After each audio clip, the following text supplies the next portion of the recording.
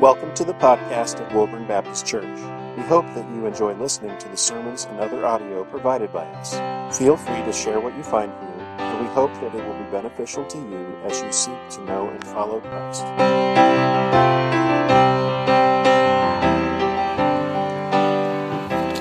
Good morning. People today are still living with the guilt and the shame from a sin they committed years ago. And they have no idea how to move on or how any good can come from it. Today I'm going to share with you the story of David. And David was a man after God's own heart. David was known as the Bible as probably one of the greatest men of God of all time. But yet David had a downfall. And God redeemed David's sin. And if God can redeem David's sin, God can redeem your sin as well. And so today's scripture is from 2 Samuel chapter 11, verses 1 through 5. It says, starting in verse 1, in the spring of the year, the time when kings go out to battle, David sent Joab and his servants with him and all Israel. And they ravished the Ammonites and besieged Rabbah. But David remained at Jerusalem. It happened late one afternoon when David arose from his couch and was walking on the roof of the king's house, that he saw from the roof a woman bathing, and the woman was very beautiful. And David sent and inquired about the woman. And one said, is not this Bathsheba, the daughter of Eliam, the wife of Uriah the Hittite? So David sent messengers and took her, and she came to him, and he lay with her. Now she had been purifying herself from her uncleanness. Then she returned to her house, and the woman conceived and sent and told David, I am pregnant. This is the story of David's biggest fall and how God is going to redeem David's sin. If you would, bow with me and pray. Dear Lord, we ask today that my words are yours and not my own. That you speak through me. That we learn from this passage what you want us to know. That we learn that you're the great Redeemer. That no matter how far we turn away from you, Lord, if we ask forgiveness, repent of our sin, you use our sins and our failures for your glory in the future. That you redeem us, and it's beautiful that no matter how far we turn, you're always there pulling us back towards you, Lord. Please help us to learn that message today. Open our eyes and heart to receiving you in a new way, and for us to leave this church changed tonight. For us to have a heart change, and to leave this place better than we came into it. In your name I pray, Lord Jesus Christ. Amen. So before we start today, I want to give you some context on David. That way you know how this story is coming about. So way before this happened, this is probably David's about 40 to 60 in this time period. When David was a teenager, God sent word to Samuel. And he told Samuel, go to the house of Jesse. And in the house of Jesse, one of Jesse's sons will be the next king of Israel. He said, when you see the guy, you're going to know which one it is. So Samuel follows God's commands, goes to the house of Jesse. As he's going to the house of Jesse, Jesse presents 7 sons to Samuel.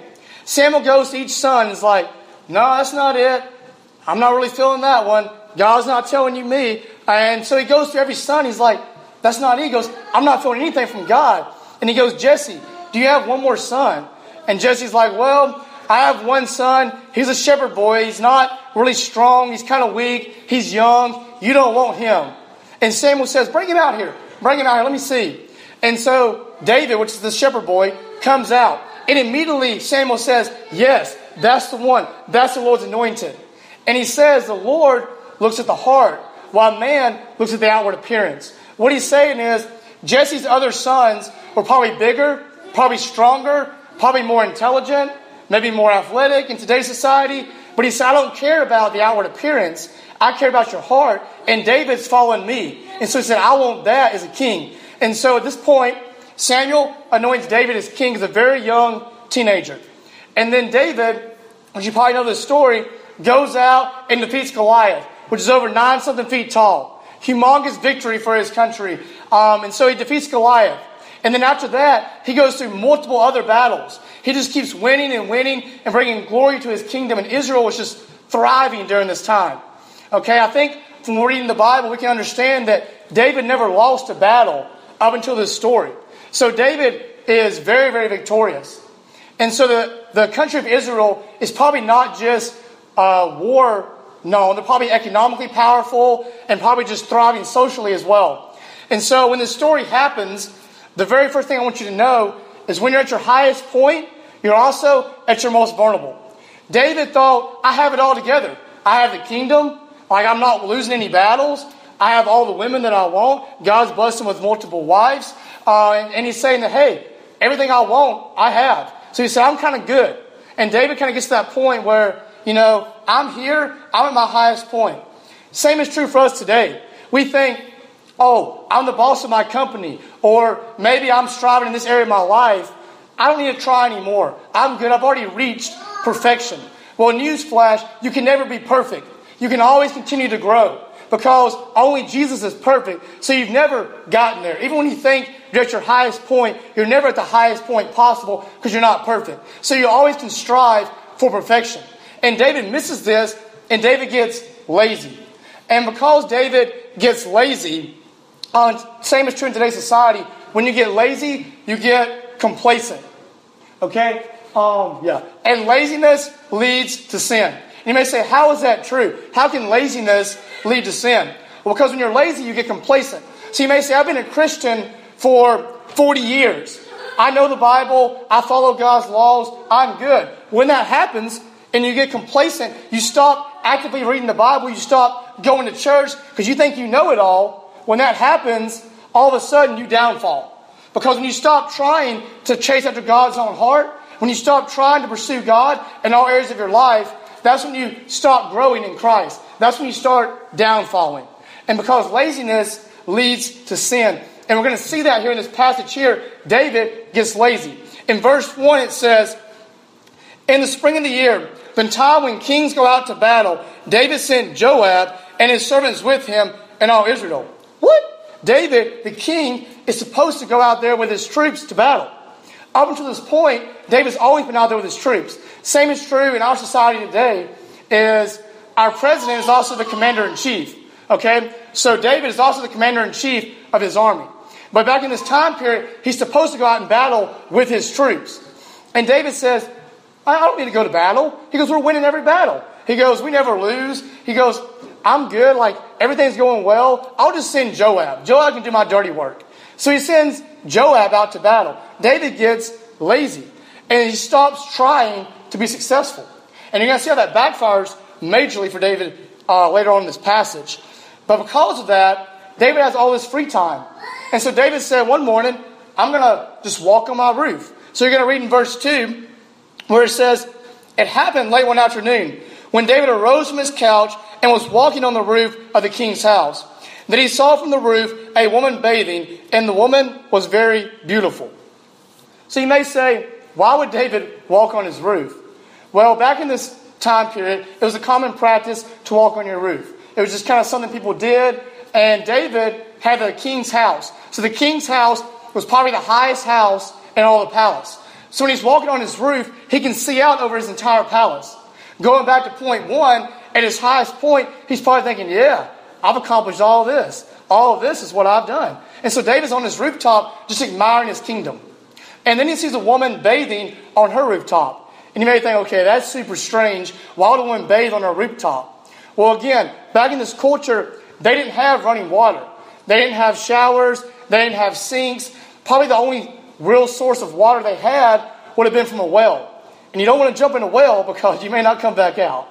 And so what they did was they put troughs or buckets on the rooftop. And so when it rained, the rainwater would catch in the buckets and then it would go on the roof and bathe.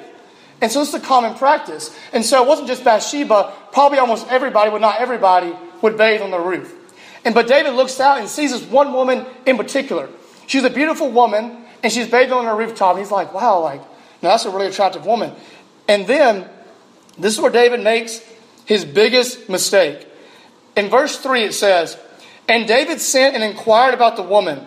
And one said, is not this Bathsheba, the daughter of Eliam, the wife of Uriah the Hittite? So David sent messengers and took her, and she came to him, and he lay with her. So David had a choice here. When he asked about the woman, and somebody said, hey, this is the wife of Uriah the Hittite, David could have said, oh, okay, I'm not going to pursue her. She's the wife of somebody else. I don't want to get myself in a bad situation. But instead, David's like, you know what? I want to find more about this woman. So that leads to point number 1. Do not set yourself up to fail. Do not set yourself up to fail. And what that means in today's society, say you've struggled with alcohol. Maybe you're an alcoholic for 20 years, okay? And you've just now become clean. Well, it wouldn't be smart to go to a get-together with your friends where alcohol is present. Although you may not jump into that temptation, you may not drink at that get-together, that temptation is there, and you're putting yourself in temptation. Do not put yourself in temptation. Set yourself up for success, not for failure. David knew Bathsheba was the wife of Uriah, one of his soldiers that's off in battle, where David should be. And David said, no, I'm going to talk to her anyways. Bring her in here. And so David puts himself in a situation to fail. And when you do that, human nature is probably going to lead you to fail. Even though you might be the strongest Christian, when you're setting yourself up for temptation, there's a good chance you're going to fall right into it. And that's exactly what happens to David. Because it says, she came to him and he lay with her. So now David has committed adultery. So that one little mistake of being lazy, being contempt in what David has now led to adultery. So that laziness led right into sin. And a pretty big time sin.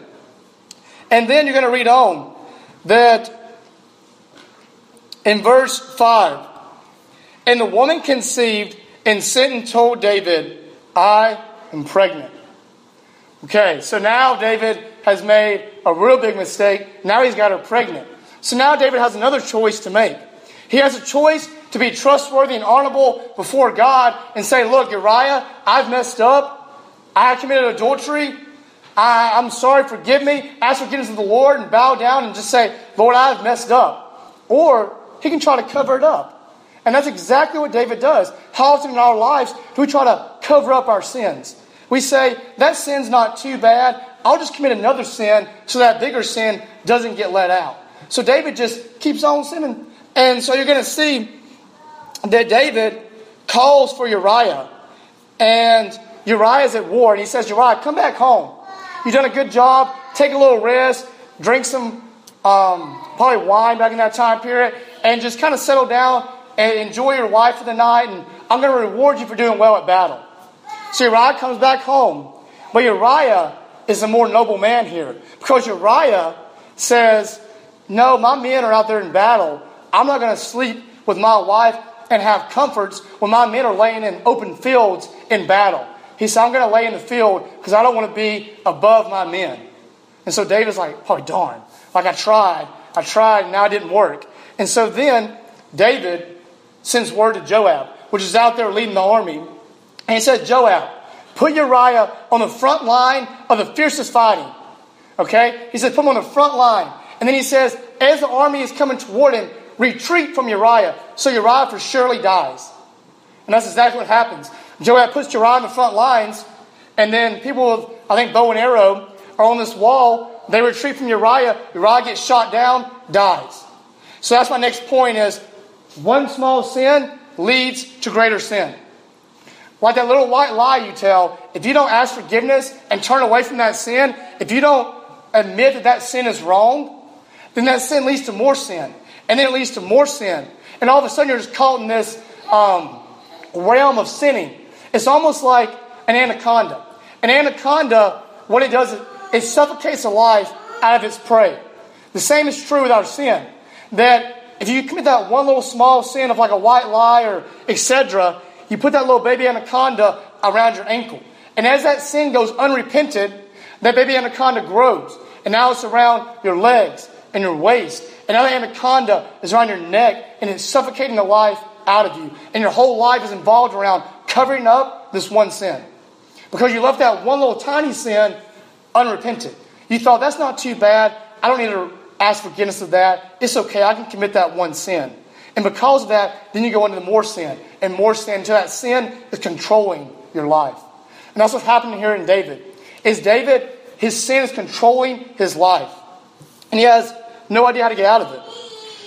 And so we're going to see here, I want to tell you a story before we move on about a similar guy that probably everybody knows. His name is Alexander Hamilton. He's on a $10 bill. So this is an example, post-Jesus era, almost the exact same story as David. But you're going to see the difference in what the choice David made and the choice that Alexander Hamilton made. So I want you to see the difference in the story. Alexander Hamilton, in 1775, fought in the Revolutionary War. Okay? And then in 1777, he was a lieutenant colonel later in New York. He was part of the Continental Congress. And in 1787, he was a New York delegate. And then George Washington, the very first president of the United States, elected Alexander Hamilton as the first Secretary of Treasury. So Alexander Hamilton had everything. He had wealth, he had popularity, and he had a great job. And he kind of thought that, just like David, I have it all made. And when he said, I have it all made, he got lazy. And when he got lazy, he fell right into sin. And you're going to see exactly what happened. Is one day, Alexander Hamilton's wife took his kid on vacation, and she asked him to go with him. And he was too caught up in work and said, no, y'all go ahead. I'm going to stay at home. So his wife and kid go out on vacation. While he's away, a woman comes up to Alexander Hamilton's house and says, hey, I need some financial advice. Can you help me out? And Alexander Hamilton says, no, I'm busy tonight, but I'll rearrange for tomorrow. And he rearranged for tomorrow at her house. Now, how dumb is that? Why would you schedule a meeting with a woman at her house by yourself when you're married to another woman? That's setting yourself up to fail. And then that's exactly what happens. She took him to the bedroom, and as they started talking, then he fell into adulterous sin. And after that happened, the husband of this woman blackmailed Alexander Hamilton for months. He kept sending money every month to this man because he didn't want his wife to find out. He tried to cover up his sin. And then one day, it arose, and people found out he committed a sin, and it ruined his reputation. And people did not like him. They didn't think he was trustworthy. And because of this, he went into depression. He didn't ask God for forgiveness. He didn't turn to God. Instead, he just tried to keep this sin to himself, tried to hide that guilt and shame with himself. And later on, if you know how Alexander Hamilton died, he died in a duel. And on that duel, he shot his gun upwards, and the other guy shot him in the chest. Now, historians may tell you that happened because he didn't think the duel was serious. He thought the other guy was just kind of messing around. But I think that happened because he couldn't handle the guilt and shame anymore. So he shot his gun up, knowing he would die from that duel because he didn't want to live life anymore. He didn't know how to handle this guilt and this shame, and he didn't know where to turn. Well, you're going to see David has a different response. And David's response is the key point of today's message. Today's message is God redeems. And there's three things you must know about your sin before it gets redeemed. Number one is you must admit that you've sinned. That's the key thing. Don't say, I'm good. I never sinned. We've all fallen short of the glory of God. We've all sinned. Okay, and you've sinned in your life. And you have to admit when you sin. David here later on in chapter 12 has an experience with Nathan. Nathan's one of his friends. And he comes up and says, David, can I tell you a story? And David's like, yeah, sure, I'll listen to a story. And the story that Nathan tells David is there was two men. One of them had all these sheep, everything he wanted, very rich man. While the other man only had one little wee sheep. And the rich man passed the poor man on the street one day. And the poor man needed a sheep for sacrifice. And so he took the sheep from the poor man and killed it. And left the poor man with nothing. And David says, that's awful. That man should die. And Nathan says, that's you. He said, you're the rich man. He said, you had it all. You had everything you wanted in the kingdom. And yet, you took the one thing you didn't have, Bathsheba, and then you killed the only thing she had, which was her husband. And at this point, David realizes, oh no, I've messed up. And he bows down and worships God and repents of his sin. That's the key. David realizes, I've messed up, I've sinned, and bows down, worships God, asks forgiveness of his sin. In our life today, a lot of times we sin and we're too prideful. We don't want to admit we have a problem. We don't want to admit we've sinned. And because of that, that pride disconnects us from God. Get rid of your pride today because God dislikes the pride, but gives greatly to the humble. And so being humble is way more honorable to God than prideful. And so David gets rid of his pride and realizes I've messed up. And in our life today, we have to realize we've messed up. And then after David realizes he's messed up, is you have to have faith that God will redeem your sin, even though it might not be right away. In this story, David, which I'll talk about in a second, his firstborn son with Bathsheba, the one he had the adulterous affair with, dies. Okay? So it didn't happen right away. This sin didn't get redeemed right away. But then, if you look, David, God blesses him with another son with Bathsheba. And that son is named Solomon. Solomon becomes a key figure in the Bible and writes 2 books in the Old Testament. Solomon means wisdom. And then, this is the most incredible part here, is David, because he asked forgiveness of his sin and turned to God, God redeemed him because 25 or so generations later, from the line of David, where this adulterous affair happened, came Joseph. And Joseph married a girl named Mary.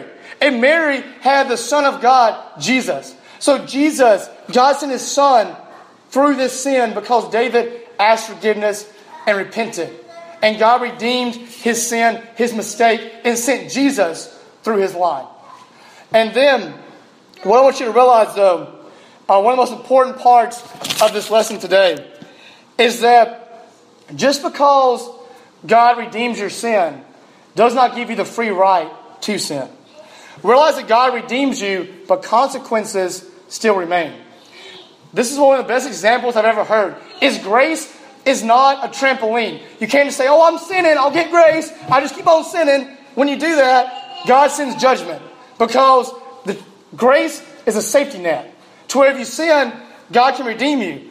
But if you just keep on sinning, then that first little point I made about how you have to repent of your sin, that means to turn away and try to start living for Christ again. If you just sin the same sin tomorrow, and then next week, and then the day after that, you probably haven't repented of that sin. You're probably still stuck in that sin. And if you just keep on sinning and say, well, God will give me grace, God will redeem me, then God sends judgment. And that's what I want you to walk away with today, is that, yes, God will redeem your sin. And just like in David's situation, David committed adultery and murder. And God redeemed him and sent Jesus through his line and blessed him with a son. But the penalty of sin is death. And in this story, the very first son David has with Bathsheba dies. Now here's the hope. Jesus came and paid that penalty on the cross. He died on the cross for all of our sins. So no matter what sin you committed or will commit in the future, Jesus died for them all. So he paid the penalty. So no matter what sin you do, the penalty is paid for. But consequences still remain. And just like in this story, David, God puts an evil upon his house. And 2 of David's sons, later on, one of them has sex with somebody he shouldn't have had. And then the other brother gets mad at that brother and kills that brother. And then the country of Israel kind of starts turning away from David, because there's still consequences to that sin. So but if you think, I ask forgiveness of my sin, why am I not having just all glorious things? God will redeem you and use that past sin for his glory, but consequences still remain. And realize that that's the case. So you don't have a free pass just to keep on sinning and doing whatever you want to do. Grace is not a trampoline, it's a safety net. What I want to leave you with today, though, is if you admit your sins, have faith that God will redeem your sins. David believed that God will bring goodness out of it in the future. David had hope and faith that God will eventually redeem him, and he did. So if you admit you've sinned, have faith that God will redeem it, and then realize consequences may still follow, but ask forgiveness and repent from that sin, God will redeem your sin. God will redeem that past mistake. Let go of that guilt and shame. And it says in the Bible as well, if you want true healing from your sins and your mistakes, he said, confess your sins to Christ first, and then confess them to one another.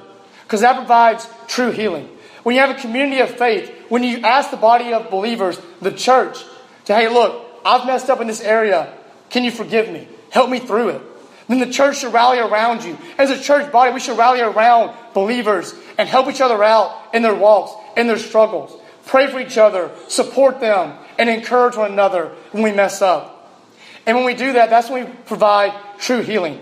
Because if you're carrying guilt and shame today, it's like carrying bricks. And the longer you hold on to it, the heavier it gets and the more it weighs you down. And eventually, that guilt and shame from that sin will control your life. So today, let go of that guilt and shame.